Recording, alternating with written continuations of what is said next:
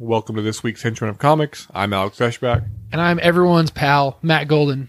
And this week we are talking about Action Comics number 1000. Yeah, we're going to review the Man of Steel and his 80 years of, I guess you could call it excellence.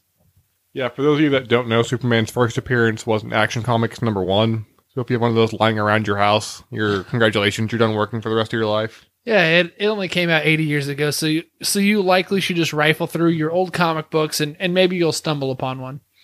But for Superman's 80th anniversary, DC put out a mega issue bringing a bunch of all-star writers and artists and gave most of them 5 pages to tell their own Superman story. And it also leads into Brian Michael Bendis taking over Superman for Dan Jurgens and Peter J. Tomasi. Yeah, did Dan Jurgens and Peter J. Tomasi... Oh, they did have the first story, didn't they? Never mind. I'm a fucking idiot. I just read this thing and I already don't know anything. Cool. Yeah, awesome. So let's start breaking some of this shit down. Yeah, I thought it was nice how the first 2 stories were by Dan Jurgens and Peter J. Tomasi. They both got more than 5 pages. It's a nice little transition, or a nice way to honor the current Superman writers, who I really enjoyed both their runs on Action Comics and Superman. And they're both finishing up their runs, making way for Bendis. Jurgens' story was more about people coming together and celebrating Superman Day, and Clark hating it and trying to find reasons to be distracted about not wanting to go, and he's there with his son John and with Lois, and they're trying to encourage him to make an appearance to honor all these people. And it's everyone giving speeches about what Superman's done for them, even someone that once led a life of crime. I felt like this story had been done before. It may have even been a Superman story, because I've read like one of the big anniversary issues, and I want to say this exact thing has been done before. It wasn't the most exciting story or the most original, but it did have this awesome moment where Clark finally finds an excuse to get away, and the Justice League has already stopped the problem for him. And it ends with this awesome panel of all these superheroes and some villains, like Harley Quinn, coming together to talk about how much that they treasure Superman's presence. Thought it was lame. Thought it was stupid. Don't do something that's already been done. I know that you've got only 999 comics to read to make sure you're not repeating something, but shit, Dan, get on it. What'd you think of Peter J. Tomasi's story? That was the one with Vandal Savage. Oh, with Vandal Savage? Yeah. Yeah, it was also another one that I just didn't care for a whole lot. I was a big fan of it. The art on that one was done by Patrick Gleason. The art on that story was fucking incredible. Yeah, it was really, really great. Because essentially what it is, Vandal Savage, hero of Superman, sends him back in time. And we see Superman in the 30s, we see him in the 40s, and throughout history going on all these great adventures. And it's usually just one giant page with few word bubbles or dialogue bubbles each time. And the way that Gleason changes the art for each decade is really impressive. And there was a nice reference to great Superman stories, including one where you see an older Superman mentioning how he went all the way to Kingdom Come, which references the Kingdom Come story by Mark Waid and Alex Ross. So it was a nice throwback to a bunch of classic Superman tales. I did enjoy the title. I thought it was or not the title, I guess, but the reference. Very punny, very good. Enjoyable art. That part of it was good. The storyline was like, whatever. But, I mean, this is a jam-packed book full of good and bad, so I definitely just took it with a grin and bear it attitude and just enjoyed the pictures. That's what I typically do when I read comics, is I only look at the pictures. Oh, by the way, spoilers for anyone that hasn't read Action Comics. Oh, yeah. Yet. Shit. Fuck. Yeah. We did it again. Just like Brittany. Oops, we did it again. Without the success or talent, we're pretty much just like Brittany. Yeah, without the talent, the abs, the success. Yeah. The following. Yeah, and neither of us have had sex with Justin Timberlake we're just actually yet. about to start our Vegas residency, so look out for that. Yeah, that is happening. We are just moving to Vegas. This is all that's happening. Okay, it's off the trip. Yeah, we're calling it our Vegas residency to gussy it up a touch. The next story was done by Marv Wolfman and Kurt Swan. And Wolfman is a legendary comics writer. For those of you that don't know, he's created Nova, created the Omega Men. He created a bunch of the great Teen Titan stories with George Perez. He's done a lot of fantastic stuff. And this story was one more about the people's persistence. Not so much Superman having to intervene, about Brainiac seeking control or having control of a lot of citizens of Metropolis's brainwaves and how they respond to it and their ability to fight back and their resilience. It was the one that kicked off the 5-page thing, and it was good. It was a good jump into it. And it's kind of hard to judge a lot of stories because after this, every writer until Brian Michael Bendis, an artist, only gets 5 pages to tell their story. Yeah, and a lot of them do a good job. And this was the first one. It was all right. Nothing bad about it. You got a guy who's being controlled by Brainiac, and Superman sort of saves the day, kind of. Yeah, it's interesting the route a lot of people took with this, whether to have it be a Superman-centric story about him saving the day, or whether Superman's impact on people and society in general, which I think is a nice way to pay homage to the Man of Steel's 80th anniversary, is his impact on everyone else, and not so much what he's done himself. Yeah, I mean, think of it this way, though. He's been around for 80 years. Now he's just like a crotchety old racist person, most likely. Yeah, that's probably it. I just assume at this point Superman's definitely a racist old man. I don't expect that story to be, but anytime, if you want to pitch that idea to DC. Oh, that would have been perfect for the 1,000th copy of Superman. Yeah, I'm sure if you pitch that, you're like, okay, guys, how about Superman, but racist? Yeah, he's been around for 80 years. He's old. We get it. He's old. So... You would have been escorted out of the building. Yeah. Your picture would be everywhere, not to let you anywhere within 100 yards. Marvel would hire me instantly. I got a feeling. I'm pretty sure you'd be like, okay, Wolverine's been around for a long time. So how about Wolverine, but racist? Captain America, literally a man out of time. How about Captain America, but racist? You guys already made him an agent of Hydra. What's worse than Hydra? Racism. I think that's the one element that these people are really missing is racist superheroes. Like, sure, they have racist bad guys, but is there a racist superhero? No, I don't, because then they're not a superhero at that point. Why can't they just save most people? Okay. I guess we'll move on. Alex clearly doesn't like my train of thought, so fuck him. The next story is written by Jeff Johns and Richard Donner. Jeff Johns, legendary comic writer. Richard Donner is the director of the 78 Superman film. They've partnered before on the story Superman Last Son. And the art on this story was done by Oliver Coipel. And it's another story. Superman has a heavier presence. The art is beautiful by Oliver in that. But it's about how Superman can change the minds of people and how just his presence and his actions can make people live better lives. And it's called The Car, and it's about this man who lives a less than honorable life. And through Superman's presence, and Superman not just throwing him in jail, but basically convinces them to lead a more honorable life. I thought it was a really touching, sweet, simple story for just 5 pages. Yeah, it was a very 40s vibe and throw to it, as far as the art's concerned. So it was really cool. And it was my first story that I really enjoyed. I don't have a lot to add on to Alex's. He just kind of broke down exactly what happened. So, yeah, there you go. It was good. Read those 5 pages. Go read only those 5. The next story is by Scott Snyder and Raphael Albuquerque. They've worked together previously on American Vampire, and they've worked on some issues together of All-Star Batman. Yeah. So they're familiar with each other's style. This is the first appearance of Lex Luthor. And I believe it's the only appearance of Lex in the entire thing. He shows up again, but briefly. In a different one, so you're wrong, and I hate you. But it is interesting that, let's say whenever they do a Detective Comics anniversary, whenever it's 80th, that there'd be only one story featuring the Joker. It's interesting there's only one story that heavily features Lex Luthor, who is probably the second most famous villain behind the Joker in the DC universe. And obviously Superman's archenemy. Yeah. What do you think of the story, though? Because I know that you and I are both big Scott Snyder guys. Yeah. Honestly, it wasn't my favorite thing. Yeah, me either. It was all right. Yeah. It's Lex and Clark having a conversation in a planetarium. And that's it. That's really it. And Superman's suspicious of Lex Luthor for trying to be maniacal, and Lex is like, "Nah, dude, I'm just chilling in this planetarium, bro." I think the art's fantastic. And Raphael Albuquerque can do no wrong in my mind. I'd love to see him do more Superman in the future. But really, and maybe it's because I like Snyder a lot anyway, so maybe my expectations were a bit too high for just 5 pages. Maybe he needs more of a long form storyteller too. Yeah, he really does. It's really something that wasn't my favorite thing. Yep. Some of it didn't really make sense either, I thought. Yeah, I got that too. I was like, what? I need to reread this. I need to dissect it. There's 5 pages, and why do I not understand what's happening? Like, it's like when I study for like my master's, I read like all these academic journals, And those make more sense to me than some of the panels on these 5 pages. Yeah. Why do you do that? That's stupid. But I would, if Bendis wrote and Albuquerque drew, Superman would be a go-to must pick up every week thing.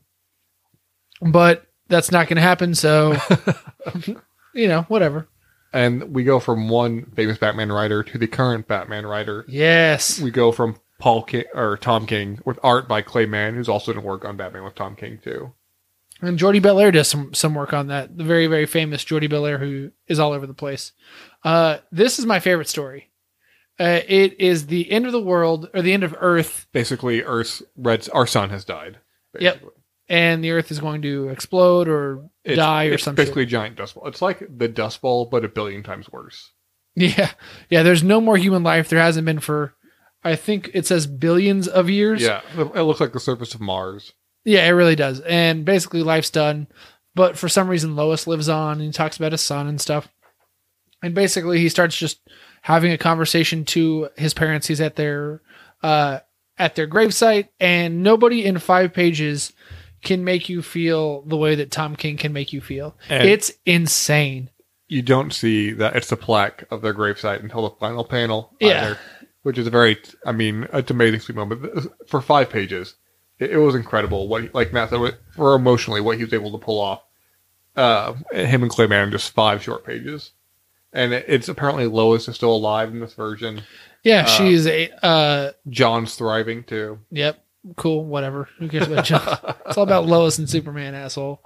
But yeah, Lois is, I guess, never gonna ever die. So yeah, it leaves a lot of questions, but it's something that I hope maybe King will do, like an Elseworlds version or like a What If, even though it's Marvel. I mean, he touched on how she's invincible now. Like she takes like this potion that makes her never die. I'm curious to see. I would just like a full page or a full graphic novel, 5 or 6 issues in that world that he created right there.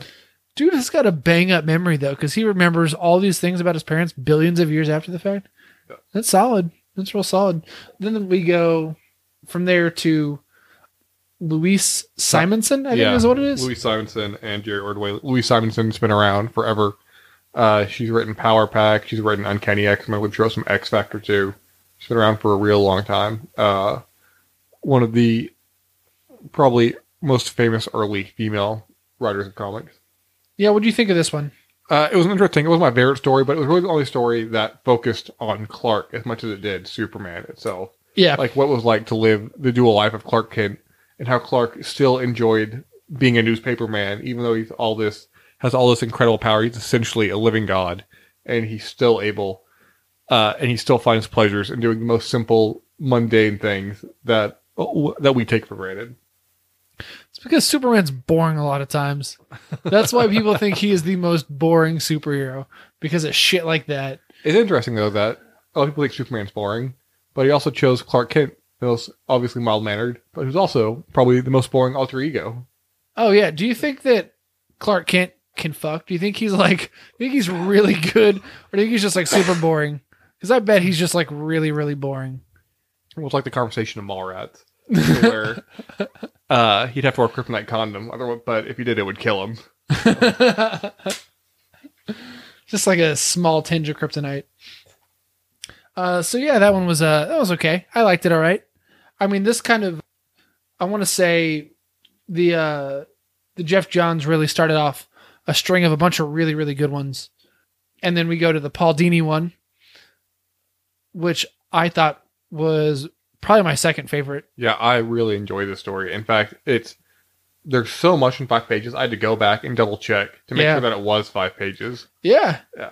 And it's really cool. It starts out basically, it's the time after Superman, where it's like this futuristic kind of like Superman version of like the Flash Museum, where this tour guide is giving them a ride, and everyone on the ride sees a detailed history of Superman, his greatest victories, his worst enemies, his death, and all that.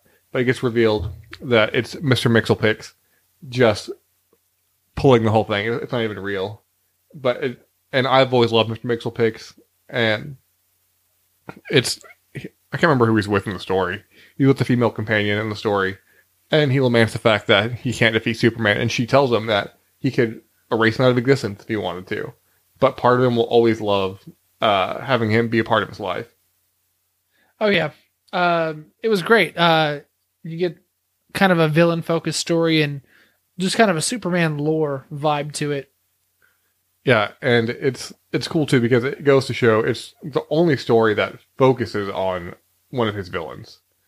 Yeah, And- none of them. Well, I mean, the Lex Luthor one. But that's more of a little. duel. And like Superman's technically not in that issue or in that story at all. That's true. The Paul Dini one, yeah. Yeah, and it goes to show the impact that he had on his villains and how much he's impacted their lives. Obviously, people like Doomsday just want to see him dead. People like Darkseid just want to see him dead, or Apocalypse just want to see him dead. But so like Mr. Mxyzptlk, even though Superman's always been thrown aside, realizes that his life is fuller and richer with him being a part of it. Yeah, I liked that. I would think that I would hate that if somebody described that to me. I'd be like, "That's stupid. I hate that." Yeah. But I actually enjoyed it a lot. And art on that was done by Jose Luis Not important.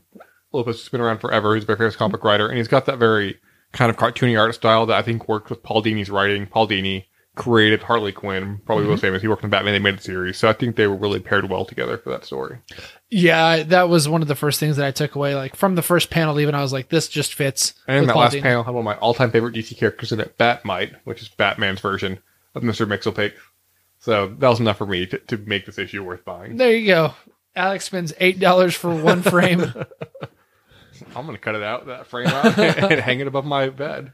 That is a tiny frame. You are an idiot. Your wife made a huge mistake.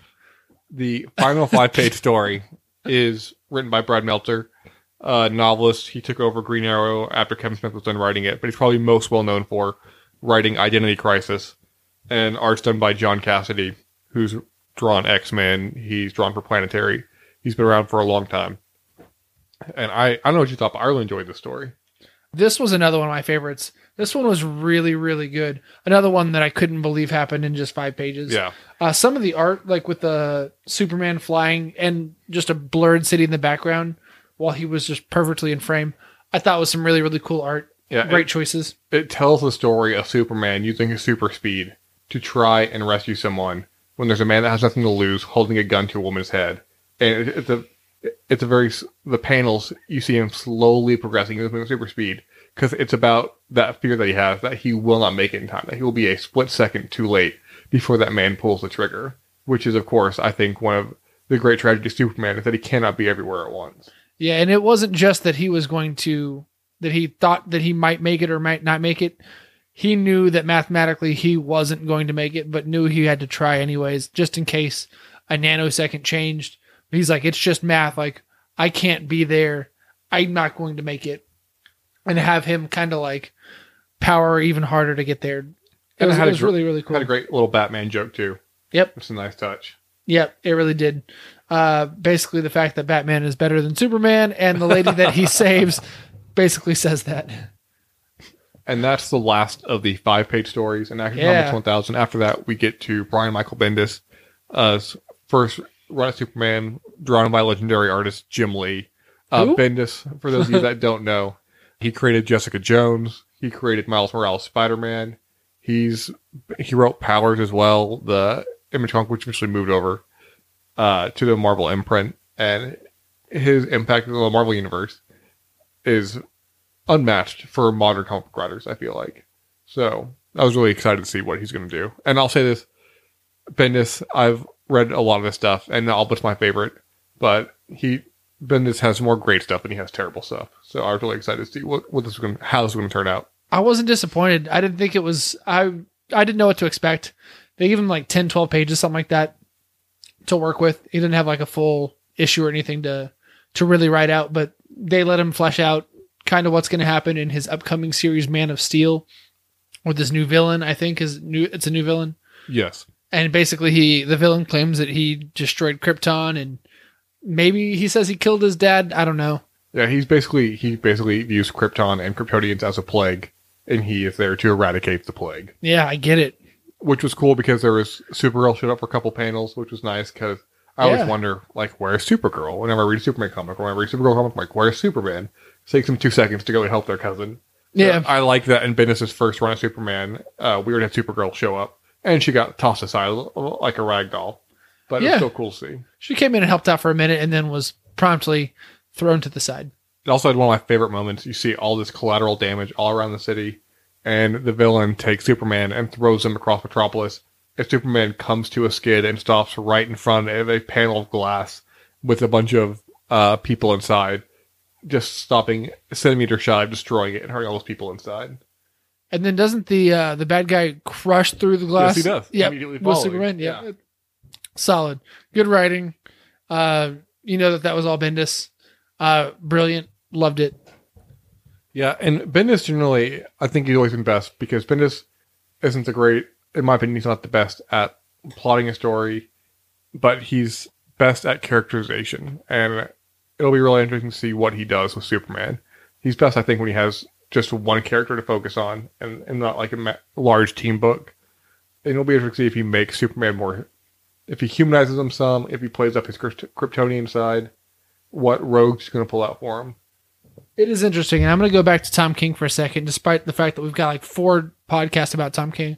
Tom King has really humanized Batman, and I kind of hope that that is what Bendis does with Superman too. It would be a very nice change of pace in the DC world of comics if, while it's a backdrop of saving the day, everything's more focused on the human element. And Superman is humanized in the Dan Jurgens run because it's about him being a family man. But in Peter Tomasi, it's about him in Metropolis fighting crime. So they take him out of Holdenville, I believe it is, for that story. So it'll be interesting to see what he's like whenever he's not around Lois and John, or even if Bendis continues with Lois and John or drops them. Although I'm sure Lois will be around no matter what. I just didn't think that Jurgens' human portrayal of Superman was anything refreshing or new or exciting. It didn't really break any new ground. It was just like, oh, here's sort of a family tale, kind of. Also, he's saving the day. Don't forget about that. Like, it doesn't let that side, fall to where it's just like a backdrop. It's a very big part of it, and that's something that I think that King does really well with Batman and Mr. Miracle. So, is there anything you're hoping for in Bendis' run of Superman? I just fucking told you. Okay. No, I really hope that he breaks a little bit of new ground. I know it's tough to break new ground on something that has literally 1,000 fucking issues. Well, more than that too, because if you count all the Superman issues, yeah, that's true. You count him in Justice League and other books too. Right. I hope that in Action Comics and in Superman, he does something new, something that's refreshing, something that's. I really hope it's modern. I hope he modernizes it. I'm really excited to see his take on Lex Luthor. I'm sure he'll get around to him eventually. He hasn't been announced or anything, but I'm really curious to see how he's going to build their relationship. Aside from that, is there anything that you wanted more out of Action Comics 1000? Anything that you're disappointed by? I don't think I was disappointed in the least. Like, when you have a book where you've got so many writers and artists collectively doing stuff, it's not going to be 100% perfect. There's no way it can be. It's not going to satisfy everybody, every single story. If you do, then you're just a super homer and you're not being honest. So I think this was a perfect Action Comics 1000. I don't think it could have been better. Yeah, I would have liked to see someone tackle a story with Connor Kent, Superboy, because he's been kind of thrown by the wayside in DC Rebirth. But that's just my own personal taste. But I do think you're right. I think in this book there is something for everyone. Like, there is at least one story in there that somebody will love. Not for racists. There's nothing in there for racists. No matter how familiar they are with Superman in his comic book character, in his comic book history or not. Yep. I think we just summed everything up. So I don't think that I've got anything more to add. I know Alex is all out of words.